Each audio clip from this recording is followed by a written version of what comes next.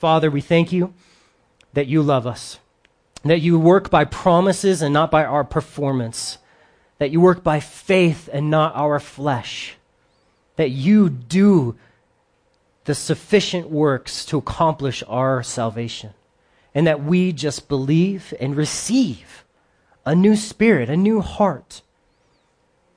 And God, that foundation is so important for us to grasp onto with every part of our being, that nothing depends on us. Everything depends on your faithfulness, my Father, my Daddy. You give me all I need through your Son. And we thank you that we can gather here, worship you with all our hearts, and just give you this time. Amen. Amen. All right, well, self-dependence, self-reliance. You can do it. Nike, just do it. Depend on yourself. Never depend on anyone else. Trust yourself. Trust your instincts. Trust your intuition. All of those things are wrong, biblically. But that is what the world pushes. These are the catchphrases of the wildly popular philosophy in our world called humanist psychology. Humanist psychology. It's a self-centered worldview. Not God-centered, self-centered. And we're gonna dive into this. And if you've never heard this before, hold on. Grab on, put on your seatbelts. We're gonna get into it. Secular humanist psychologists teach that all mental health revolves around understanding and engaging with the unspoiled inner self. That means they think you're a really good person. They think deep down inside you're really good, which is not biblical. The Bible teaches deep down inside we're sinners. It was placed there by Adam and Eve in the garden. And we love rebelling and we love sinning. That's what the Bible teaches. And God can fix that, but that's the foundation. They teach that if you strip yourself of all evil of society and just look inside, you will find good. You will be the hero.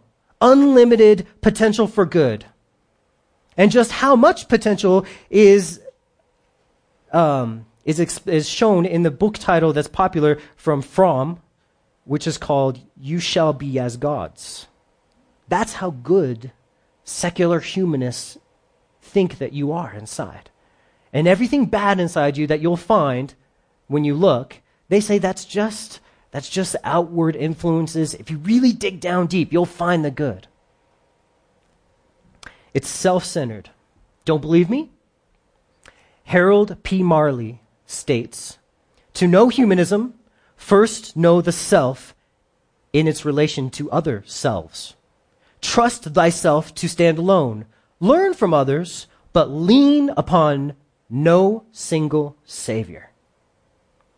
That's a secular definition of what mental health is and what psychology is to do. It's to help you not lean on a savior. Now, we have a savior, right? But if the world is telling you you don't need a savior, you just need you, and you just need mental health, and you just need humanistic psychology, what are they really doing? They're waging war on your own ability to receive a savior. That's why this is important to study. That's why this is a big deal. Here's a quote from under the book, Understanding the Times, The Collision of Today's Competing Worldviews by David Noble. Humanist psychology of self-reliance and self-centeredness. This call to trust ourselves and our natural inclinations is voiced powerfully by Maslow. Quote, since this inner nature is good or neutral rather than bad, it is best to bring it out and to encourage it rather than to suppress it. If it is permitted to guide our life, we will grow healthy, fruitful, and happy. In other words, to become good, we must focus on ourselves and what we want. In fact, humanists believe that self-centeredness is the wave of the future, an entirely new philosophy of life. Rogers, when considering what the philosophy of the future will be like, guesses, quote, It will stress the value of the individual. It will, I think, center itself on the individual as the evaluating agent. Humanist psychologists believe this self-centered attitude is crucial for our individual mental health, as well as for the eventual restructuring of society. Only when we accept the need to be completely in control can we tap the unlimited potential of being human.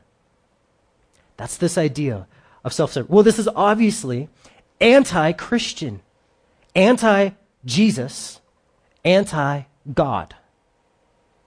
That's where we're at. But some will say, well, it's just being all that God has made you to be. They say you can connect it. You can have the psychology, you can have the self-esteem, the self-reliance, the self-dependence, and God. It's just, that's who God made you to be be all you can be in the army. But if you look at it, as we've studied in Genesis, God did not make us that way. God intended us to be dependent and reliant upon and connected with Him. Every one of these attitudes of self-sufficiency are against the very nature of God to provide all that we need through a humble, dependent relationship with Him through Jesus Christ, His Son. God didn't create man to be by himself. The one time He did create man, He said, ooh, that's not good when he's alone. Right? He created us for relationships. He created us incomplete. He made you that way, apart from Him. And when we're not in relationship with God, we are incomplete and insufficient in our inner being. There is nothing to draw upon that's good in the flesh, in the mind, in any man.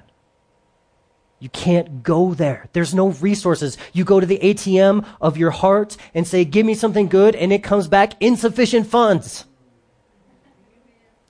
Romans 7:18 clearly teaches this when it says, for I know that in me, that is in my flesh, nothing good dwells. For to will is present with me. Everybody in the world knows what's good, and they want to do what's good, but how to perform what's good, I do not find. When I go to my flesh, the resources are not there. So important for us to understand that vital piece. Our thoughts are not good enough. Our hearts are not pure enough. Our intentions are not great enough. Our abilities are not enough. Our efforts are not enough. If it comes to us, it is not enough. If it comes from us, it's not enough. Nothing good dwells in our flesh, but that's what the world finds unacceptable about the Bible. And that's why in colleges all over the world today, all over America, they reject the Bible as an authority. Why? Because it goes against this. And you might too. The Bible declares that you are totally spiritually bankrupt, totally evil, bad inside. Not like Intel. Inside. Ryan's not even here. That was a Ryan joke. Okay. But God loves us. Even though we're so bad, even though we're so bankrupt, the ATM constantly, and He's just like, it's okay. I'll give you access to a different account. I'll give you a different account number. The account number of my Son. And just wait till you see the balance in that checkbook. If we trust His promises, it's like taking that ATM card by faith and plugging it in. And you have access to the Spirit of God to actually make you good. Well, here we go. Genesis chapter 27. Now it came to pass, when Isaac was old and his eyes were so dim that he could not see. Anyone in that position? All right. Just want to see if you had any identification with him here. Okay. That he called his son Esau, his older son, and said to him, my son. And he answered, here I am. Or this is Esau, so he'd be like, here I am. As we know about Esau, man's man, not really interested in spirituality or things of God, but he could hunt and fish. And didn't like to shave. Then he said, behold now, I am old. I do not know the day of my death. Now, therefore, please take your weapons, your quiver and your bow, and go out to the field and hunt game for me, and make me savory food such as I love, and bring it that I may eat, and my soul may bless you before I die." Well, we've studied about Jacob and Esau, these two twin brothers who couldn't be more different. Both sinners. Dirty, rotten sinners. But Esau was a self-sufficient sinner, and Jacob was a broken, humble sinner.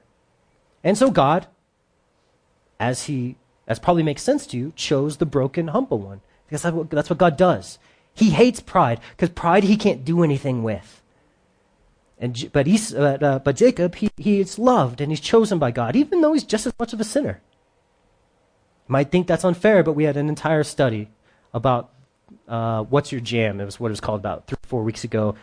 Listen to that if you're confused. Why? Because God has already told everybody in this story that Jacob is the one who's going to be blessed, that Jacob is the one who's supposed to receive the blessing. But that's pretty hard to believe and accept if you're just looking at him. His family had given up on that promise. Because if you looked at Jacob, you're like, there's no way he's ever going to amount to anything. He liked cooking and cleaning and crocheting. That's just the type of guy he was. Esau, in his mind, in his family's eye, they're like, that's the guy who has promise. That's the guy who has the muscles. He's got the beard. Good thing. He has the abilities and the know-how. He has it. He just has it. So 40 years have passed, at least 40 years, since they were born, and God said, Jacob is the one I've chosen. 40 years have passed, and the family is just like, man, Esau's it, man. Esau is so much better than Jacob. At least that's Isaac's opinion. But look how each person in the story trusts in their flesh, in their plans, in their ideas. Basically what happens is each person, the 4 characters in the story, have succumbed to humanistic psychology. We're going to see that in Genesis chapter 27. That's not new. There's nothing new about this humanistic psychology stuff. It's just self-repurposed, repackaged. Isaac thinks he's about to die. He looks at the world around him and says, hey, I'm about to die. Actually, he squints. But he's not. He's going to live at least 43 more years. So right off the bat, he's making poor decisions. Why? Because he's going on what he thinks. His opinion, his non-God opinions. Shows how much he knows. He wants to pass on the monetary blessing and the responsibility for leading his family to Esau. And he chooses Esau. Because he likes the type of manly man that Esau is. A hunter, a provider, a go-getter, a man's man. No mental illness here. That's what he's thinking. He thinks that Esau will do a better job. He thinks God made a mistake. That was over 40 years ago. Maybe God forgot about it. Because as it's turned out, I must have been drinking something that night, and I misheard God when he told me it was going to be Jacob. Because I just don't get how God blesses a humble weakling like that. Isaac is trusting his fleshly opinion more than the word of God. That's the lesson here. Rebekah, his wife, also trusts her flesh. Let's see. Now Rebekah, verse 5, was listening when Isaac spoke to Esau, his son.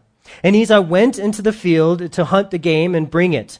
So Rebekah spoke to Jacob, her son, saying, Indeed, I heard your father speak to Esau, your brother, saying, Bring me game and make me savory food for me, that I may eat it and bless you in the presence of the Lord before my death. Now, therefore, my son, obey my voice according to what I command you. Go now to the flock and bring me from there 2 choice kids of the goats. And I will make savory food from them for your father, such as he loves. Then you shall take it to your father that he may eat it, and he may bless you before his death. So they each had their favorite, Isaac and Rebekah. Isaac loved Esau, man's man. Rebekah loved Jacob. Maybe she even believed in the promise, but Jacob, we're told, spent a lot of time in the tent. He just hung out with her. But she doesn't trust that promise enough. Because even if she did trust it a little bit, she would allow, if she did trust it, like with her heart, she would allow God to just take care of it, even if it looked impossible or improbable. But here she comes up with a plan to deceive Isaac into blessing Jacob. Isaac and Rebekah both know that what they're doing is wrong. That's why they're all hiding stuff. No trust. No one trusts anyone in this family. This is like a primetime show. Nobody trusts anybody because they're not trusting in the Lord. That's what's going on here. See, Rebekah is not honoring God by lying. That never works. Verse 11, then Jacob said to Rebekah, his mother, look, Esau, my brother, is a hairy man, and I am smooth-skinned man. Perhaps my father will feel me, and I shall seem to be a deceiver to him. Seem to be? You are planning to be a deceiver, Jacob. Like I said, he's a sinner. And I shall bring curse upon myself and not a blessing. But his mother said to him, let your curse be on me, my son. Only obey my voice. Go get them for me. And he went and got them and brought them to his mother. And his mother made savory food such as his father loved. Then Rebekah took the choice clothes of her elder son Esau, which were with her in the house, and put them on Jacob, her son. And then she put skins of the kids of the goats on his hands and on the smooth part of his neck. And she gave the savory food and the bread which she prepared to the hand of her son Jacob. Remember, Jacob's name means heel catcher or deceiver, trickster. That's what he was called. That's what it came to mean, Jacob. And so he has no problem with lying and cheating. He's fine with the lying part. His only concern is whether or not it's going to work. That's his only concern here. Oh, what if he finds us out? Well, David Guzek puts it like this, or he's got a great comment. It says, when we are willing to abandon the question of right and wrong and only concern ourselves with what works, we have bought into the modern idea of pragmatism as much of the church has today. Just what works. I know how to have a big church, but I need to be obedient to what God calls me to do. We could have a big church. I could have 800 people here next week. Just say I'm going to light Norm on fire for everyone to see. You know how many people in this neighborhood would come out to see him burning on fire? Oh, man. Easy to get a crowd. Easy. He says, and I shall bring a curse, or he says, I shall bring a curse on myself and not a blessing. Why are you worried about bringing anything on yourself, Jacob? See, that's this self-centered idea, philosophy. You're worried about what's going to happen to you. Trust in the Lord and give it to him. That's how grace works. He gives us blessing. You don't have to earn it for yourself. Jacob, his mind is just on, how do I get this for myself? What's going to happen to myself? I'll bring a curse on myself. Jacob, just trust in the Lord to give you what you need. God's already promised you he's going to bless you. You're going to get the blessing. Why are you doing this, Jacob? Jacob is living a life of works right now. The law, legalism. But he's going to learn. Just wait. We're going to see a beautiful transformation in Jacob's life. But Esau was a hairy dude. Wow. Check this out. I found a picture of a goat in Israel. That is the goat. The very goat that Jacob, no, I don't know. But that's just a typical goat in Israel. So Esau, man, he was a hairy dude. And if that's on his neck, ladies, wow. Some people like the chest hair, but Strange, right? But they took this and he put it on his hands and arms and like all over. I just thought that was crazy. So now all four of these characters are walking in the flesh and trusting in their own plans and their own ideas. Esau is going along with Isaac's plan to give him the blessing. And Jacob is going along with his mother's plan to steal it. All four of them are writing a blueprint for humanistic psychology. Do they really think they can do any of this against God? Yes. They don't believe his word. It was 2 chapters ago for us that we saw this promise that Jacob was going to get the blessing, but it was 40 years ago for them. Verse 18, so he went to his father and said, "My father." He said, "Here I am." "Who are you, my son?" So right away, Isaac hears something wrong. Because Jacob goes, "My father." "Oh, my father." He tried, right? And Isaac's like, "Who are you, my son?" Jacob said to his father, I am Esau, your firstborn. I have done just as you told me. Please arise, sit, and eat of my game, that your soul may bless me. But Isaac said to his son, "How is it that you found it so quickly, my son?" And he said to him, "Because the Lord your God brought it to me." Then Isaac said to Jacob, "Please come near me, that I may feel you, my son, whether you really are my son Esau or not." So Isaac is really doubting here. So Jacob went near to Isaac, his father, and he felt him and said, "Well, the voice is Jacob's voice, that's for sure. But the hands are the hands of Esau." And he did not recognize him because his hands were hairy like his brother's Esau's hands. So he blessed him. And he said, after he blesses him, he said, "Are you really my son Esau?" And he said, I am. So he said, "Bring it near me, and I will eat of my son's game, and so my soul may bless you." So he brought it near to him, and he ate, and he brought him wine, and he drank. Then his father said to him, "Come here and kiss me, my son." So he came near and kissed him, and he smelled the smell of the clothing and blessed him and said, "Surely the smell of my son is the smell of the field which the Lord has blessed." So basically, Esau had a ton of BO. And when he put on the clothes, that was the thing. He's like, "Oh, nobody smells that bad except Esau. Man's man." But there's a really neat lesson in these verses for us. Isaac was tricked, deceived. How was he tricked? Because he didn't trust the word that he heard. He trusted what he felt. He trusted what he smelled. He trusted what he tasted. But he didn't trust the word that he heard. Just like, and this is just like his relationship with God right now. This is just a perfect picture. He isn't trusting the simple word that God gave him. Isaac, I'm going to bless Jacob. How difficult is that? But he's like, no, I see, and I feel different, and I smell different. Everything goes against me wanting to believe that simple word of God.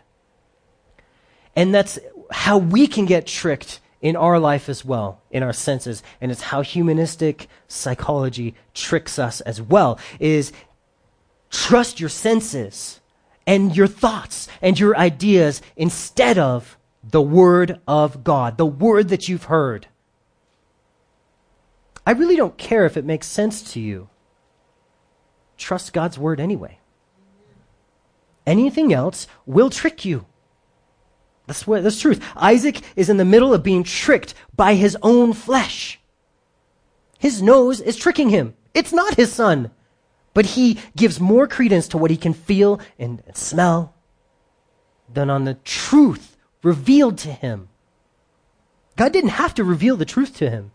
He could have said, "I want you to live by what you can sense." But he didn't. He said, "No, reject that. Trust what I tell you." Because your senses can get all wonky. his flesh, Isaac's flesh, wants Esau to be blessed so bad. His flesh is like, that's what I want my line to look like. That's what I want my children's children to look up to and say, this was our patriarch, Esau the mighty man. But God hates Esau. God is against Esau and his self-sufficient, self-loving heart. But Isaac didn't want to trust what he heard. How can we make decisions without going to the Word of God first? We have to do that. We have to go to the Word. We have to run things by the Word and say, is what I'm deciding, no, should I get an abortion? Dude, what does the Word of God say? Should I live with my boyfriend, girlfriend before we get married? It feels so good. Smells so good. Well, no. What does the Word of God say? I was talking to someone before service, and they were telling me about went to counseling with this great Bible teacher, and they kept asking questions, and the Bible teacher didn't say anything except, well, what does the Bible say? What does the Bible say? And the guy, Martin, asked him, why do you just say that? I said, that's all I need to say. That's your direction. That's what you need. Counseling, go to the Bible. It's the word that we have heard. It's the word given to us to hear. Well, look at verse 27. And he came near and kissed him, and he smelled the smell of his clothing and blessed him, said, surely this is the smell of my son of the field, which the Lord has blessed. Therefore, may God give you of the dew of heaven and of the fatness of the earth and the plenty of the grain and wine. Let people serve you and nations bow down to you. Be master over your brethren, and let your mother's sons bow down to you. Cursed be everyone who curses you, and blessed be those who bless you. It looks like their little trick has worked. But in the end, it will end up destroying this family and their unity because they didn't wait for God to do it at the right time. God has already chosen Jacob. They didn't need to do any of this. Just wait. Isaac's not going to die for 43 more years. What's his hurry? He doesn't want the responsibility of leading his family anymore. He doesn't want to be in control anymore. He's done with his life. He's tired. And so what's he do? He lets his flesh rule. He gets in, he says, God is taking too long. I'm going to get this boat rolling. Train rolling. I don't know what. Boats don't roll. Terrible illustration. God has already chosen Jacob. They didn't need to do any of this. 2 Peter 3:9 says, the Lord is not slack concerning his promise, as some count slackness, but is long-suffering toward us, not willing that any should perish, but that all should come to repentance. God has a desire for this family to be blessed. He loves this family, but they ruin the blessing God had in store for them because of their impatience. God works out all this so sovereignly to conform to his will that Jacob actually does end up getting blessed. He's pretty good at moving things around like that. But we can't say that he was blessed because they did this trick. That's not how it worked. Well, we're going to see Esau is not too happy about this. Look at verse 30. So it happened as soon as Isaac had finished blessing Jacob, and Jacob had scarcely gone out from the presence of Isaac his father, that Esau his brother came in from his hunting. He also had made savory food and brought it to his father and said to his father, let my father arise and eat of his son's game. That's his accent. That your soul may bless me. And his father Isaac said to him, who are you? And so he said, I am your son, your firstborn Esau. Uh-oh. Big trouble in the house right now. So Isaac trembled exceedingly. And in the Hebrew, there is no more emphatic way that it can describe the trembling. It means he totally was paralyzed by fear. He just realized he was found out. He was sunk. It was completely horrible what Isaac experienced. Right? And he said, who? Where is the one who hunted game and brought it to me? I ate of it before you came, and I blessed him. And then it's got some dashes. in my Bible. And it says, and indeed he shall be blessed. And those dashes represent a major change in Isaac. Isaac has been found out in his little scheme to go against God. And Isaac, in these dashes, repents. Isaac changes his intention. And he says, you know what? God said he was going to bless Jacob. He is going to be blessed. I am going to align myself with what God says. 2 dashes is all it took. We'll come back to that in just a minute. When Esau heard the words of his father, he cried with an exceedingly great and bitter cry and said, "Bless me also, Father, me also, Father." But he said, "Your brother came in and with deceit and has taken away your blessing." And Esau said, "Is he not rightly named Jacob?" Meaning deceiver. "For he has supplanted me these 2 times. He took away my birthright, and now look, he has taken away my blessing." And he said, "Have you not reserved a blessing for me?" And Isaac answered and said to Esau, "Indeed, I have made him your master, and all his brethren I have given to him as servants. With grain and wine I have sustained him. What shall I now do for you, my son?" And Esau said to his father, "Have you only one blessing, my father? Bless me also, O my father." And Esau lifted his voice and wept. Isaac trembles because he realized he tried to go against God, to control God, trusting in his own ideas instead of God's word. And what does it end up doing? He's going to get found out. Humanistic psychology never works. You can read their own studies of how well psychology works at fixing people. And it basically says it makes them worse. It's just the truth. God's will is better. We know Jacob is going to be a cool guy. He's going to trust in the Lord. We can't see it. I mean, we know that because we know the end of the story, even though he's a loser right now and a goober right now, and he's selfish. But you know what? He's broken and humble. And God's going to get him there. Isaac just can't see it. He's blind. But now, God catches him in his own trick, trying to bless Esau. Later in Hebrews chapter 11, verse 20, the author of Hebrews gives us some insight into this story. And it'll blow your mind. It says, by faith, Isaac blessed Jacob and Esau concerning things to come. Where was this faith? Isaac has been a total fleshly goober in this story. It was in those dashes. The smallest mustard seed of faith, God turns around for a huge blessing. Why? Because God loves these guys. God loves them. Here it is. After Isaac's attempt to thwart, he said, "And he indeed shall be blessed." That's the simple statement of faith. I'm not going to fight against God anymore. I'm going to surrender to his will, to his plan, to his word. Turn with me to Hebrews 12. So then Esau is devastated. He's grieved. Esau's mad, and he weeps in sorrow and brokenness. And he blames Jacob. He blames his father. He is only concerned with himself. These are the tears of frustrated selfishness. The same tears that so many people have and will cry when they take their self-sufficiency against God's grace. Saying, "I don't need you, God. I don't need your promises. I don't need it. I have my own plans. I have my own ideas. I have my own philosophy. I have my own opinions. I'm really good inside. I don't need you to change my heart. I don't need to depend on you daily. I don't need to be in your word daily. I don't need to surrender. No, I am a man. I have gone to school. I have a degree. I am fine." That's what's going on here.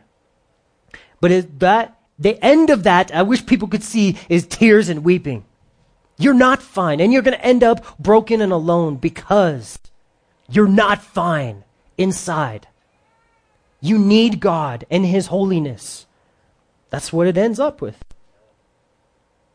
It's amazing how this world thinks you can say, I have an opinion, and it somehow is immunity from being told that you're wrong. Oh, you have an opinion. Okay. In this world today, that's magic words from anyone telling you you're wrong. Well, this is just my opinion. Well, it's dumb. It's not according to truth. As so many, I could go off on that, but I will spare you. But look at Hebrews 12, verse 15. Looking carefully lest anyone fall short of the grace of God, lest any root of bitterness springing up cause trouble, and by this many become defiled, lest there be any fornicator or profane person like Esau, who for a morsel of food sold his birthright. For you know that afterward, when he wanted to inherit the blessing, he was rejected, for he found no place for repentance, though he sought it diligently with tears. Esau is the poster boy for this humanistic psychology, this self-centered worldview. You can't, in this verse, what it's telling us is you can't repent from falling short of the grace of God. You can't, if you fall short of grace, you're rejected, it says. No matter how much you cry and plead, you can't be saved after you reject grace for your life.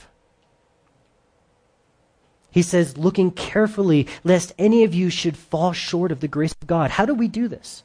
If it's telling you guys, us, to look carefully at each other and make sure that the guy next to you, the girl next to you, isn't falling short of grace. How do we do that? We have to teach each other how to live in humility. Pride is what keeps you from grace. Pride equals self-sufficiency. So anytime one of your brothers or sisters, or you're walking along and say, oh, I got this, say, bro, stop. You don't got this. That's pride. You're making yourself an enemy of God's grace, and that will lead to rejection and bitter tears. Remember Esau. It didn't end well for him.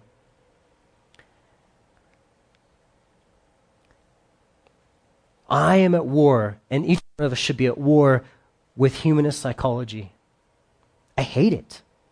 I'm at war with it in my own heart because it's there in my own heart. Every time I say, I got this. I don't need you right now, God. Lest there be any root of bitterness springing up and cause trouble, that we may become defiled. That's what Hebrews says happens. And so we can get bitter that God says we can't do it alone. That's what happens. That's why the world hates us as Christians, because we say, I can't do this, and they say, it's weak people that are Christians. It's people, yes, that's exactly right. You have to say, I'm weak and can't do it to be a Christian. You do. It's the only way you can accept help. And so, you can easily get bitter at God, though. And that's what it says. This is this root of bitterness springing in. What's it do? It causes trouble. Major trouble. Why? Because you end up thinking you can do it on your own, and it causes you trouble. We have to stay in a place of humbly trusting the Lord for everything and not getting bitter about it. So God has given you a terrible job. Don't get bitter about it. He's trying to keep you humble. So God made you ugly. Don't get bitter about it. God's keeping you humble. So many applications to this. Don't get bitter at God. He wants you to be humble. Why? So he can bless you. What was Jacob's point in blessing? God wants to bless. God wants to give grace and good things to you. But he has to have humility to do that. Helping each other remember that not to trust in ourselves, in our flesh. That is our job. That is our ministry to one another. Don't trust in your flesh. All right, so we're going to finish out the chapter here. Verse 39. Then Isaac his father answered and said to him, Behold, your dwelling shall be of the fatness of the earth and the dew of heaven. By your sword you shall live, and you shall serve your brother, and it shall come to pass, when you become restless, that you shall break his yoke from your neck. So Isaac prophesies over his son Esau. Verse 41. So Esau hated Jacob because of the blessing. See, the flesh hates it when God gives grace to the humble. That's why the world, I've heard so many times the world say, you Christians, you're just weak and blah. And I hate it. They hate our humility. They hate when you say, I need God every day, because they say, I don't need him. because they don't recognize it, right? Esau hated Jacob, he said, which their father had blessed them. And Esau said in his heart, the days of mourning for my father are at hand. Then I will kill my brother Jacob. And the words of Esau, her older son, were told to Rebekah. And she sent and called Jacob, her younger son, and said to him, yeah, surely your brother Esau comforts himself concerning you by intending to kill you. Now, therefore, my son, obey my voice. Arise, flee to my brother Laban in Haran, and stay with him a few days. Now, this is like hundreds of miles to walk to stay for a few days, but we'll get to that later.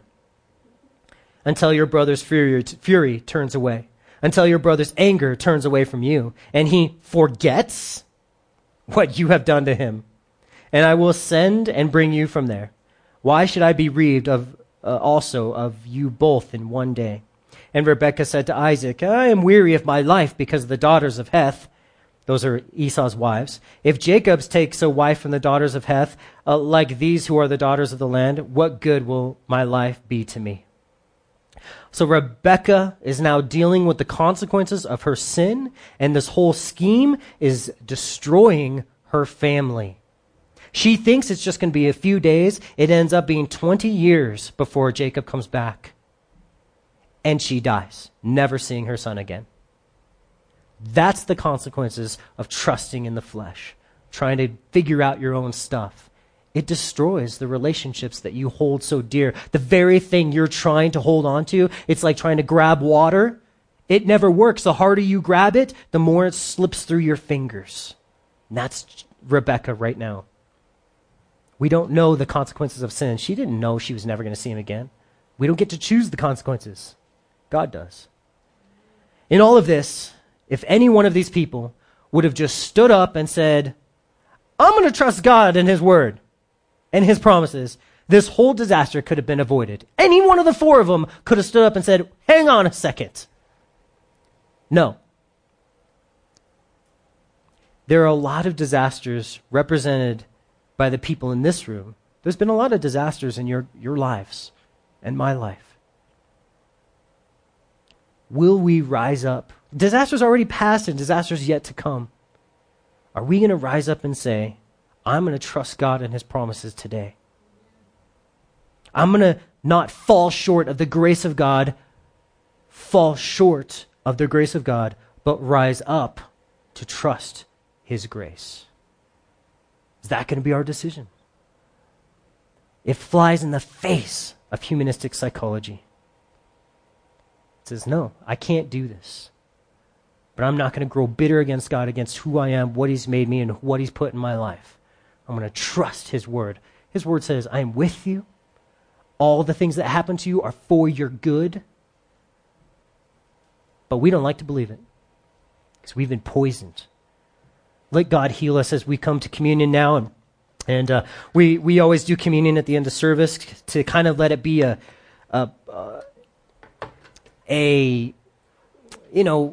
where we take what we've learned in our brain and let it migrate its way down to our heart. Because I know you guys paid attention with all your brains, but I can't see your hearts. Only God does in you. And we need these truths of trusting God to get from up here to down here. And that happens when we fix our eyes upon the works of Jesus Christ. And that's why we do this. That's why we come and have communion. So we're going to sing a song. During that song, we'll all stand up and we will, you guys come down at your own choice and take communion.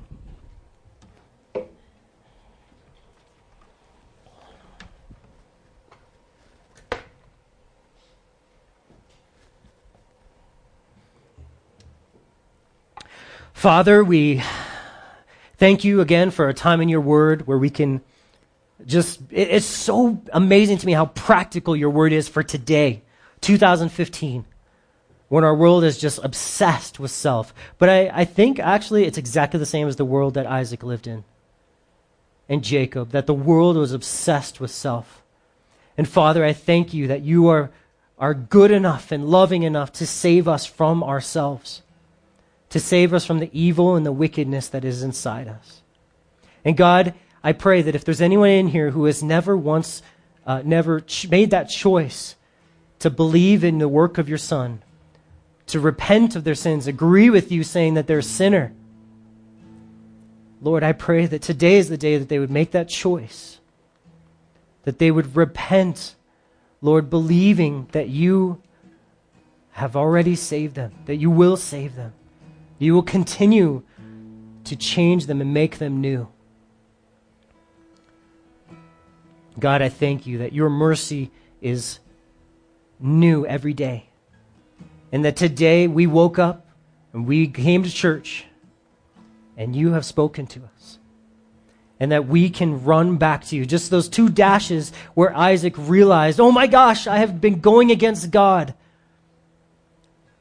That he repented in his heart.